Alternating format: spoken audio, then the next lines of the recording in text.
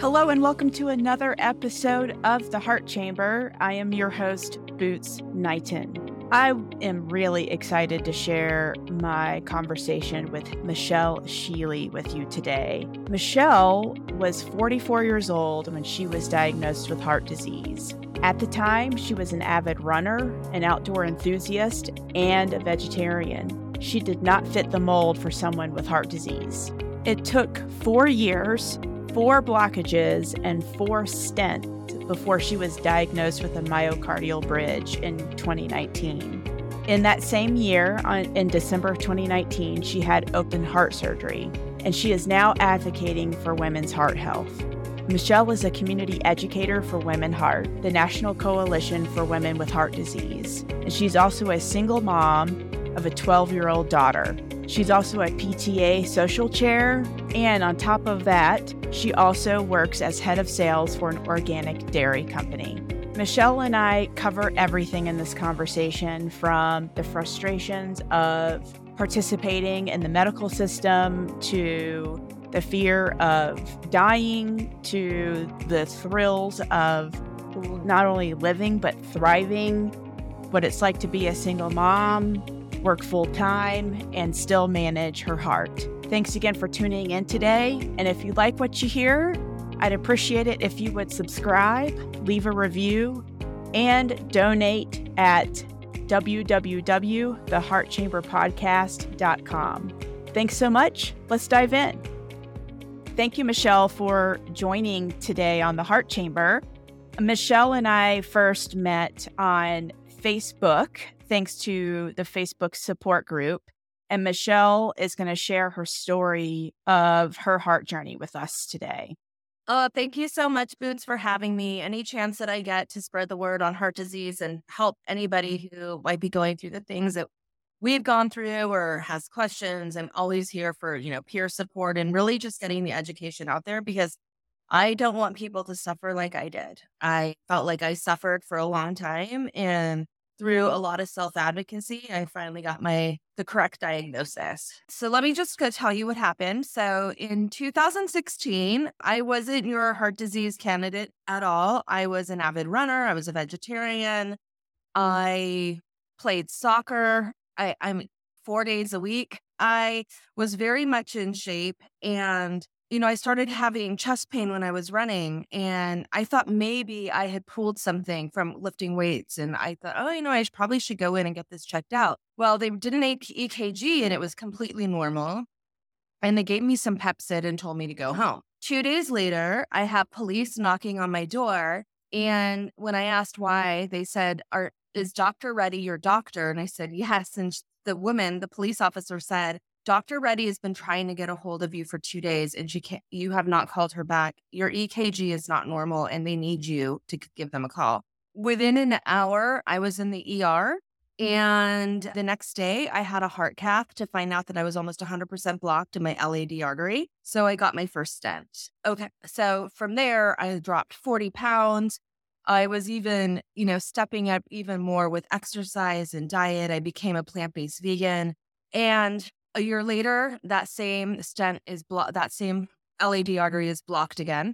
I get a second stent. 9 months later, I'm running and my heart starts going erratic. I'm in AFib. I have, 3 months after that, I have a cardiac ablation to fix, the timing of my heart. 2 weeks after the cardiac ablation, I'm in heart attack symptoms again. I have another blocked artery, so I get another stent. And this is not supposed to be happening because my total cholesterol is 70 now. Like I said, I'm a plant-based vegan. I'm doing all the right things. And we're just going, I said, what is going on? And so, I'm back in the ER 6 months later, and for chest pain again. This is all heart attack symptoms. And my LAD artery is blocked. And this will be the third step that I have to get in it. But luckily, I got a new doctor from Stanford who had just come over to our hospital. And he said, I think there's something more going on. I want to look further into this. And so when he went in with the heart cath again, he goes, has anybody ever told you have a myocardial bridge? And I said, I had no idea what that was. And so they sent me to Stanford, for further testing. And I did the scans. And they were going to see if that was to determine if I needed the bridge study. And, I'm sitting there with Dr. Snicker, and she said, based on your scans, you don't need the bridge study. And I said, Dr. Snicker, look, I want the bridge study. And here's the reason why. I know that my LAD artery is occluding by 7% a month on average. That is the average that it is occluded 3 times. You cannot do bypass graft surgery on an artery that is, in the heart muscle. It won't work. And that. And so what's happening is this is going to be a race against time. I'm going to be occluded. And then, so I don't know what to do, because I'm either going to die, or I'm going to be able to have open heart surgery to unroof my artery. And that is going to help. And she said, okay. I said, but we don't know, because we can't really tell if we don't have the bridge study. And she said, you know what, Michelle?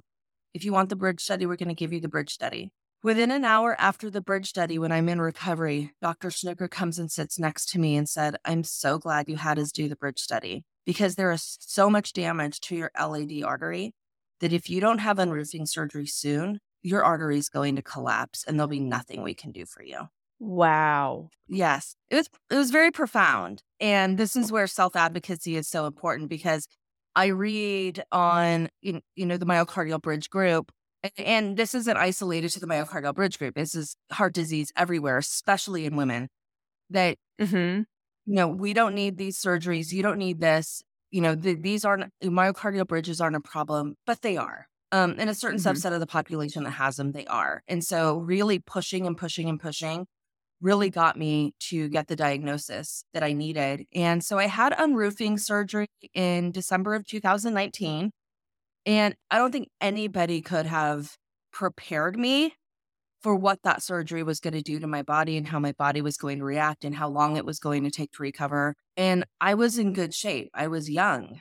So, and then, 2 months after, or 3 months after heart surgery, then COVID happened. So it's been a stressful recovery. It's been definitely a difficult recovery, but I finally got running again. I'm no longer running. I'm walking now. Riding my bike, hiking, those kind of things. I can finally do those, but I'm definitely not where I was before I had heart surgery. But what was happening was, because I was an avid runner and running so much and getting my heart rate over, 150 beats per minute, is I was actually doing more damage to my artery than good. Is that because of the stents that were in place?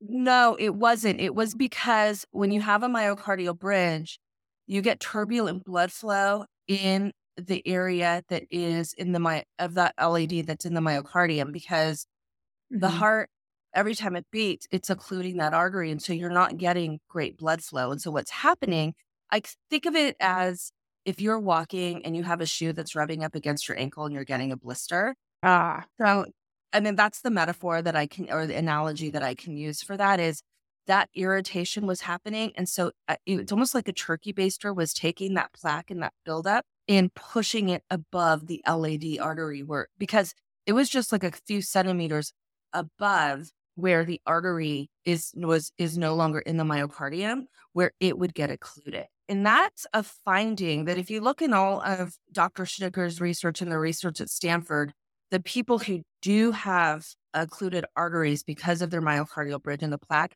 it is just a few centimeters above where the artery comes out of the heart. So that's what was happening. So ever since I was little, I always had pins and needles in my feet, really cold feet.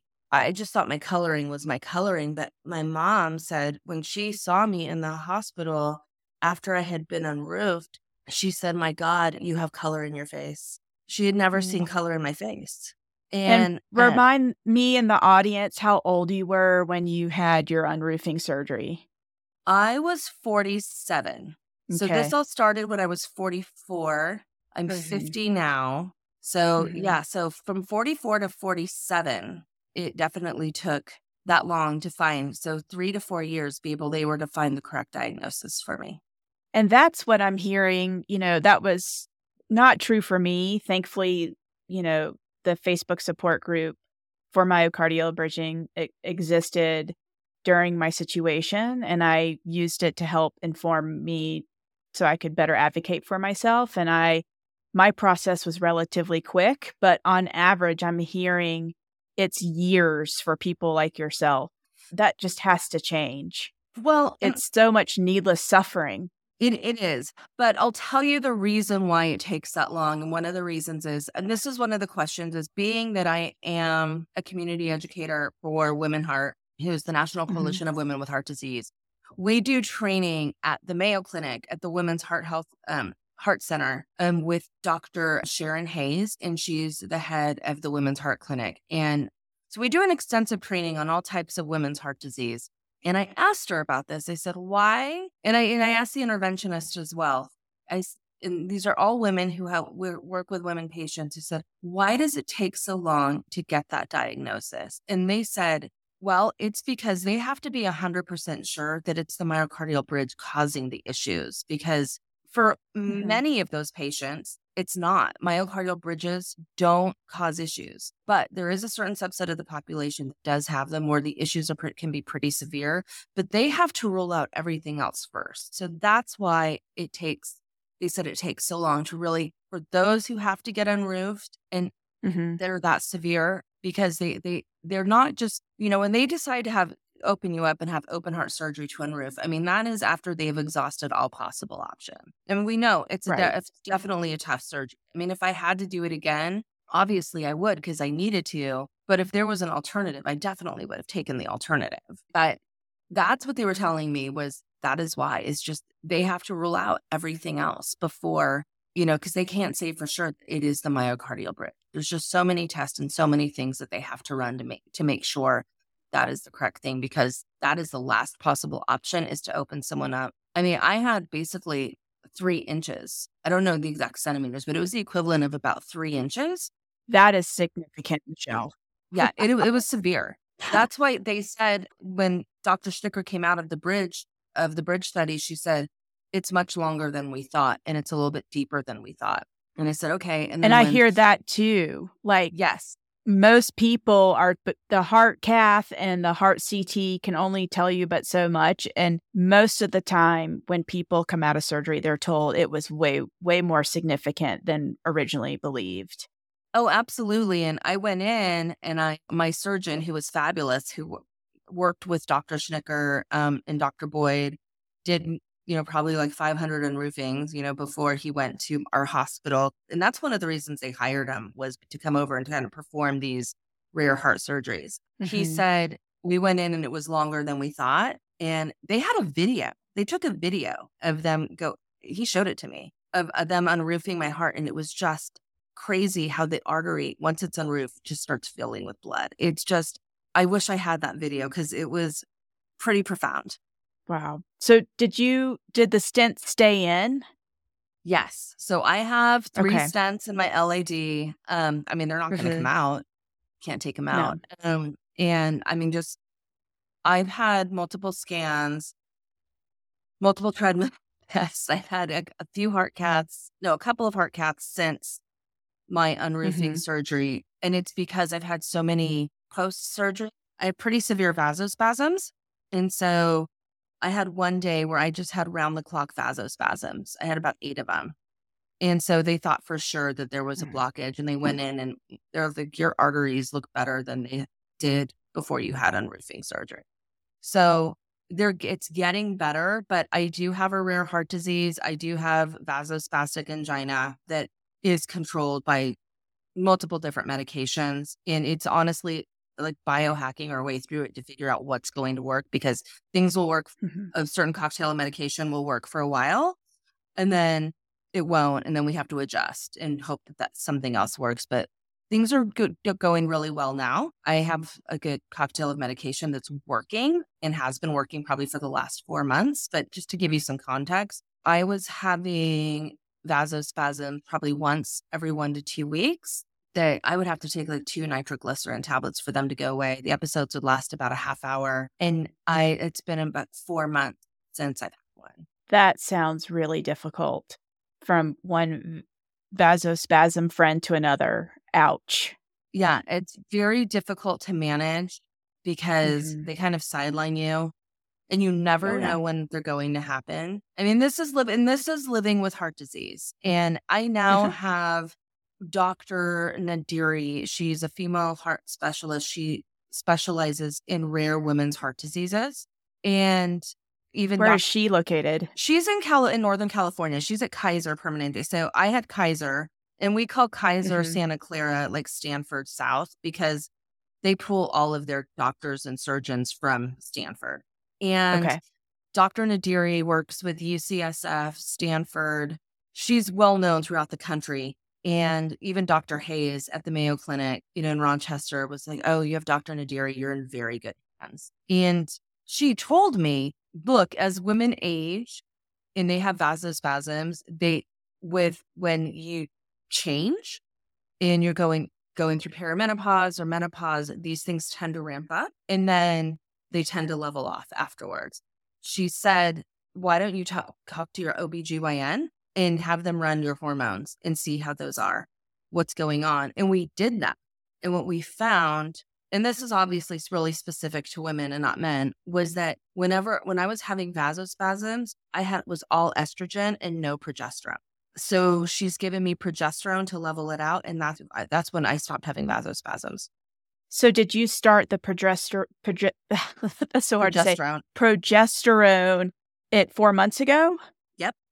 And it has Okay. nothing to do with heart disease, right? It's a birth control. It's Right. a birth control thing. But like I said, I'm biohacking my way through this, and I talked to Dr. Nadiri and I said, look, I know that my heart disease, there's never going to be a cure. And I know there's never going to be a cure because it costs hundreds of millions of dollars to do research. And the only way that heart research or any sort of medical research is done is if there's a grant that's coming from private donors or pharmaceutical companies, or B, if pharmaceutical companies run those studies. So if there's not enough Yeah. cause or not possible return on the investment for them to run these trials to possibly come up with a drug, you're not going to find a cure. So you have to really figure out what's going to work for you. And that's what I know I have to do. And my doctor Yeah. said, I hate to say this, Michelle, but I'm glad you realize that because your issue is so rare that they're not going to find a cure for you. You've just got to figure out how you're going to manage it and live with it. Whew, in one way, go us for being advocates and standing in our power, right? Like, no matter if there's a cure or not, we still are powerful beings, and our Right. bodies can tell us what the body needs. At the same time, that's kind of depressing. That's just the state of the healthcare system. It's the state of the healthcare system in America. Mhm. And I want to say it's kind of the state of the healthcare system. I mean, in many different parts of the world too, because Mhm. there's just not enough knowledge about myocardial bridges and what we go through. And thank goodness that Dr. Schnicker is doing more research and more research is coming to light and they're showing that there are more problems, but I always get this. This is the famous quote from doctors that medicine's not supposed to do that. That's not a side effect of the medicine because I'll take certain medications and I'll have a vasospasm. Like I took a steroid medication for a gut issue that I had, and boom, I started getting vasospasms again. And I stopped it and then I didn't get vasospasms. And I said, I had a vasospasm. My body's reacting to it. And they said that's not a side effect. I said, of course it's not a side effect. They're not going to have people with heart disease in their trials. They have healthy individuals in their trials. So of course they're not finding these side effects in healthy individuals. So what I say to people is, look, you have heart disease. If you have a myocardial bridge, you have heart disease. It is a congenital abnormality of the heart. Yeah. That is a form of heart Mhm. disease. You have to find what works for you, whether it's Ayurvedic medicine, holistic medicine. I always said Western medicine will save me. Eastern medicine will sustain me. Ooh, I like that. I'm gonna steal that. You have to find what works for you because Yeah. there is not going to be a cure. And if there is going to be a cure, it's probably not going to be for 20, 30 years. It's going to be a long Mhm. time from now. So there's a lot of time in between that we have to find out how to best manage our symptoms, how to manage our life. But for those individuals who are having symptoms, being, wondering if they should be enroofed, having the bridge study, wondering, what they need to do. I mean, it's advocate, advocate, advocate. Learn all you can about this. Learn about your symptoms. Learn everything about, you know, the disease, heart disease, the myocardial bridges. And when a doctor tells you no, you push. You've got to push. And I always say this, Mhm. I always say, your doctors are part of your medical team. You have a PhD in your body, in your own body. You know how your body works. Mhm. And, they're making guesses as well from their internal Rolodex of what they know from medical school. And in medical school, we know that myocardial bridges are taught that they're benign. They are taught that sometimes, now that, it's finding now that they are not benign in some population of the people that have them. However, have you ever seen The Big Sick? I haven't yet. That's on my list. Okay, you got to watch it because in that Okay. movie, there's a scene in there where the girl goes in and she's in a coma and they're trying to figure out what's going on with her. And her mom goes, these doctors, they're just winging it too. They're just like us. They're no different from who we are. They're winging it just as much as we are at work. And I, Mhm. I had never heard a more true statement because, I mean, yes, they have medical degrees and they're very smart and they know what they're doing and they know how these, the heart works and the body works. But you know your body and you know what's normal and what's not normal, and you just have to push. Yeah. And you need to I get a new doctor. Mhm.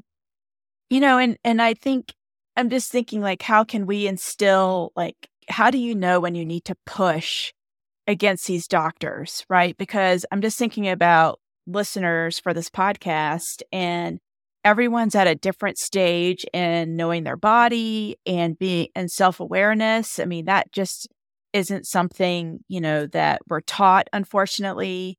I had already been through a couple of other health issues prior to my heart, so I had had a lot of practice basically being able to check in with my own body and know that something wasn't right. And also I am well educated and I have an undergraduate degree in biology. So, Right. I kind of felt like I was one of the lucky ones that went into this with some training Right. Right. on how to, like, navigate the medical system. But what about those who, this is their first health issue, or maybe they didn't go to college, or they majored in something not related to, like, the medical field. Like, what do they do?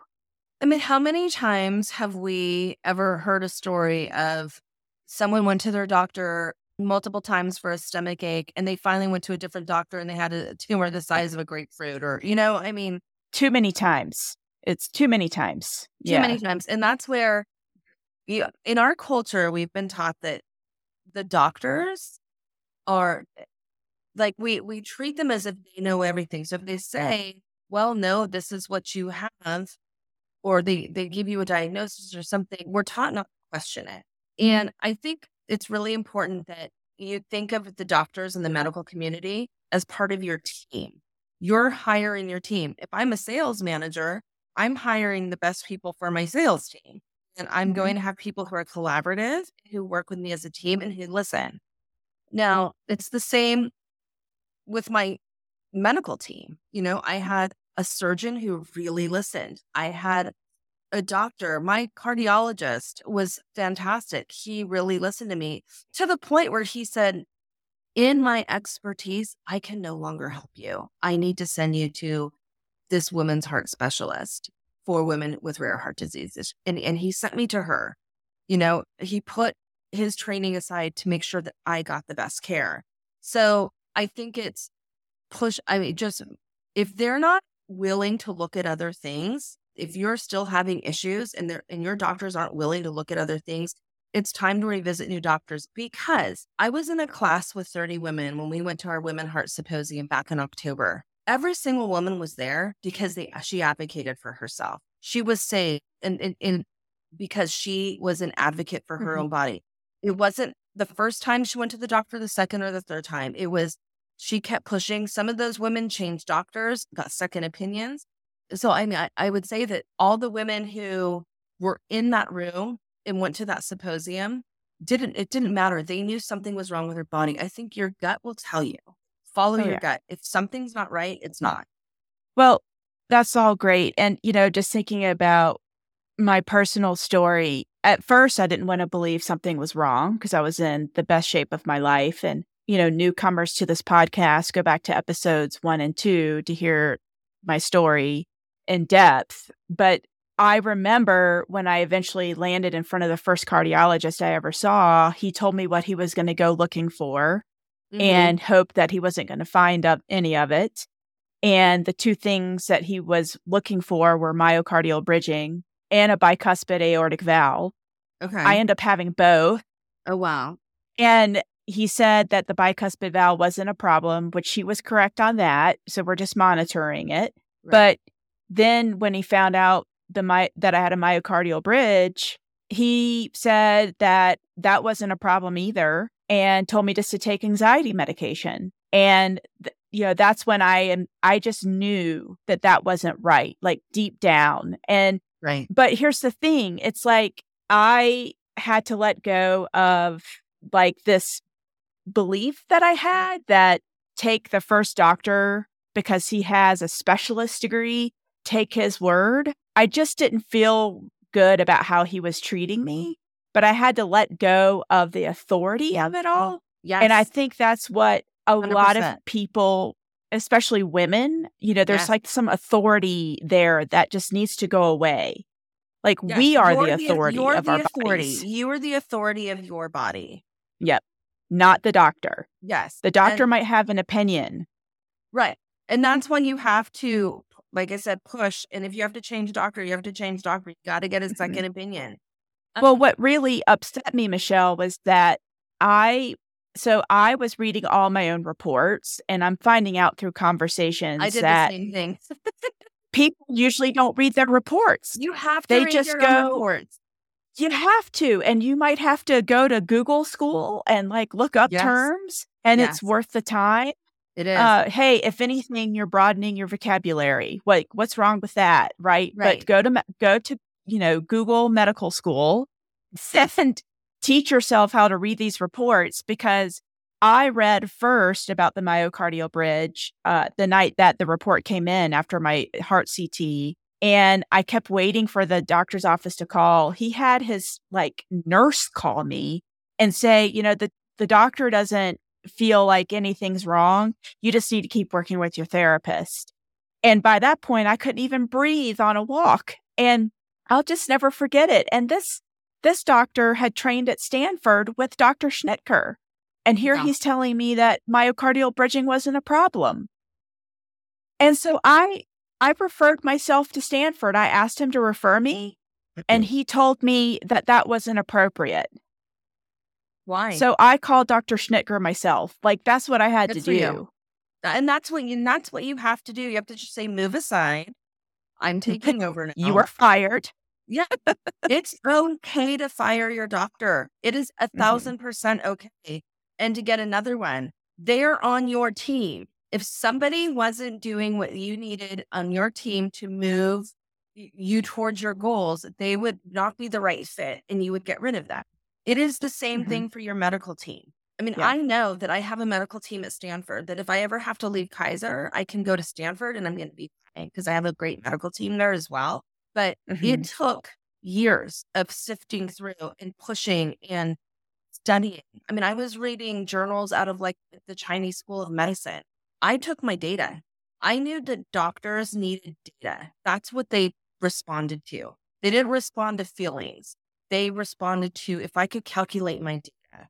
And so I had charts and I captured my own data and I'd say, here, look, this is my data. I mean, and that's what they really responded to. And that's when I think when I told Dr. Schnicker, look, I'm occluding at 7% a month on average based on the data that I points that I've taken for myself. I think that really was like, oh, okay. Because they can respond to that. And if you Mhm. collect your own data, I mean, I don't care if it's on your iPhone in your notes, whatever it is, have your own chart, create your own spreadsheet, that's going to, those numbers, if you can give your doctor numbers, that's concrete data versus your Yeah. feelings. Wise words. Absolutely. And, because the truth of the matter is they also have to be, like you were saying earlier in our conversation, they have to make sure that the surgery is going to fix the problem because sadly, they have to worry about malpractice, but it would be an Yes. absolute bummer if you had an open heart surgery and it didn't fix the problem. So I totally respect that they need as much information as possible. And Right. still, it is hard to put our gut feelings into data. You're right. It is. But I was able to be like, okay, when I run, when I get my heart rate up to here, I start to feel dizzy and I'm in shape. Like I should not be feeling dizzy. And, Mm-mm. I was always wondering, how come after I go on a run, I'm feeling dizzy? Like when I'm cooling, like, it was just oddest, right? So, Yeah. keeping all those data points. I mean, unfortunately, I had, when I had unroofing surgery, it did not fix my vasospasms, which we thought it would, but they're getting better. And what I realized through this whole healing process post surgery was vasospasms have a lot more to do with just your heart. I mean, they really are about the whole biochemistry of your body. Mhm. And also, it's just the whole biochemistry of your body. Like your body has a memory, and I was working with therapists and acupuncture to really go back through and retrain my body because my body was like auto response of, okay, we have to have our anxiety is going to be raised now because there's a heart event. But so it's Mhm. been actually taking me to do a lot of like therapeutical retraining of my body. I don't take any anxiety medication. They wouldn't give them to me when I wanted them, and that was good because I didn't want that to be a crutch either. So it's just been a lot of therapy, a lot of meditation. I actually go to a support group for people with potentially life-threatening illnesses. So a lot of Mhm. cancer patients, heart patients, and that has been incredibly helpful. So I think if you can find a support group, and even in the cancer community, it was advocating for themselves to get their Right. diagnosis. I mean, it's not just from heart disease. It goes across if you feel something's right in your body, it's not. Right, and I think that's where social media has been so helpful with the Facebook support group, but whatever for listeners today, no matter what condition you're struggling with, I bet you, $100. I'll give you $100 if you don't find the support group for you. I am amazed at the amount of different heart support groups I'm a part of on Oh, I Facebook, know. and then all the hashtags you can follow on Instagram. I'm not a TikToker. Maybe I need to become one, but I'm sure that there are people on TikTok who are also sharing their story. I mean, that's why I started this podcast because even though I have such a wonderful network here and a loving husband and my dad and my stepmom have been amazing, it still can be a lonely process because heart surgery is so personal. It's touching your soul, it touches your essence. And It does. it's hard to find comfort unless like I just talking to you over video today, even though this is the first time we've met, like, "Oh, yay, I have another heart buddy." Like, we just get each other, right? Someone who gets it. Yes. And that's what I want for listeners for this podcast. I there's just so much you can gain from knowing you're not alone, even if you're just listening to another story. And I Right. truly believe it does help in the healing because if you have hope, your body just seems to relax a little bit Yes. and then it can like heal more efficiently. Yes. And then that's why Women Heart was founded was we call it sister support and sister match, where if you are a woman with heart disease, we want to support you and we want to get you a heart sister. We do red scarves, we call it heart scarves, or we send out, we do red bags of courage. We can't really go into the hospitals. Not all hospitals let us go in anymore because of HIPAA laws and that kind of thing. But, we have a sister match. So Women Heart has been a great support for me. I thought I had a crazy story, but there was this one woman that I was in my class with who had cardiac arrest and was flatlined for 50 minutes, and they continued to do CPR on her. And the paramedics, they were going to call it in the fire department. And then not her father, her husband said, "Don't. This woman's a fighter. She's coming back." Lo and behold, she came back, and that woman is a pistol. And Wow. so you need to have people fighting for you as well. And great segue. I want you to tell us more about Women Heart. And so, Michelle, what is your role with Women Heart exactly? So I'm a community educator. So I offer education to, whatever community is out there. I am really talking about women, heart disease prevention, how to recognize signs of a heart attack or different types of heart disease, and really get women who have heart disease issue or maybe live with somebody with heart disease or are at risk of heart disease, the resources they need, get them matched up with a sister, with a group. We do have community groups, throughout the country, and get them a part of that so that they can get the resources and education and support that they need. Because that is incredible. Living with heart disease, like you said, it can be a very lonely and isolating process. Your family, even though they see you go through it, they can't really relate to what you're going through. But those women in Women Heart, they can, because they've all been through it and they're all living with heart disease. When I was going to the symposium, I said, I don't know, I'm afraid to get on the plane. I might have a heart episode. They're like, if you have one here, it's okay. At least somebody has one once here, because this is what living with heart disease is all about. So I was about to go to a conference with women where I knew that I was going to be taken care of if I had a heart issue. And I was at the Mayo Clinic, so I was going to be okay. But it is an amazing organization. It's run by an amazing CEO. It's all women, and it's just a fabulous organization. And it's, Women Heart, www.womenheart.org. And if anybody wanted to be a part of it or look for a sister to help a sister match your, whatever part of the country you're in, you can email me. I can help get you connected. So is that your full-time job? No, that's volunteer. That's that's one of my volunteer positions. My full-time job is I work in the natural food industry. So I work for an organic dairy company, and all pasture raised organic dairy, just absolutely wonderful natural product. One of the things that when I first got involved, in helping educate people, was I wanted to teach people how to eat for heart disease, because when I was in my cardiac rehab class, a lot of people did not know how to eat healthy. They didn't know what choices to make.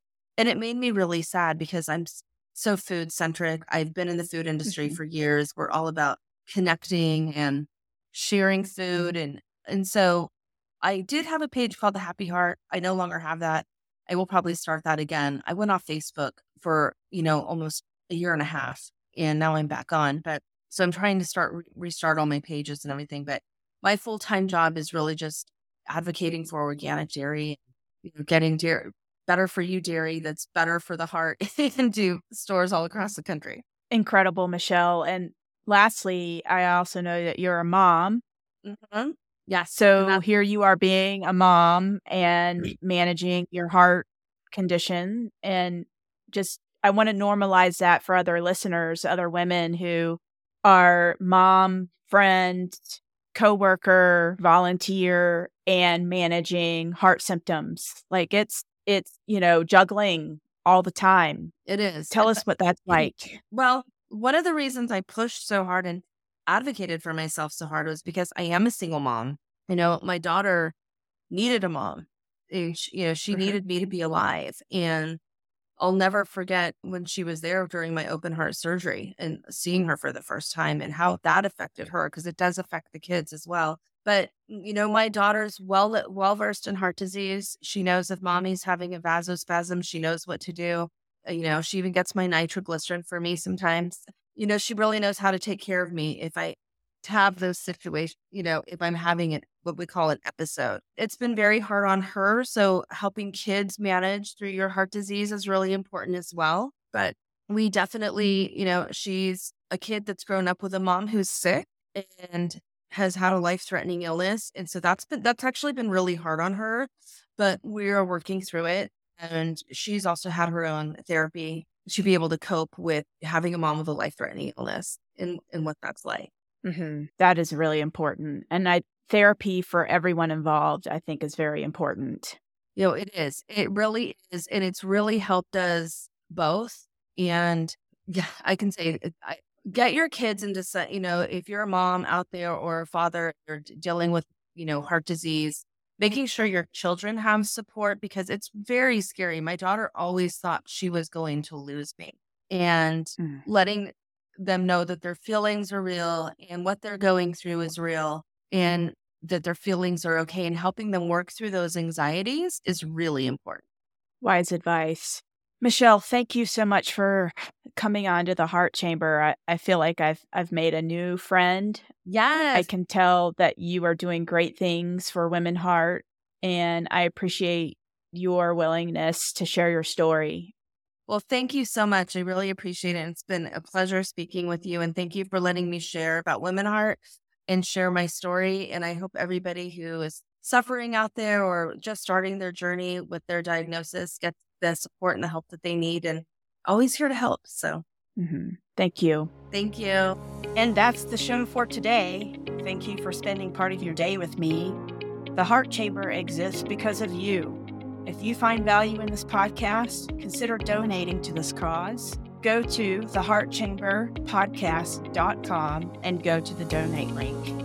And hey, while you're there, feel free to leave me a voicemail. I want to hear from you. Lastly, don't forget to leave a review and make sure you subscribe so you never miss another Tuesday edition of the Heart Chamber. Thanks again. Have a great week, and I'll be back next week with more stories of open heart surgery and recovery.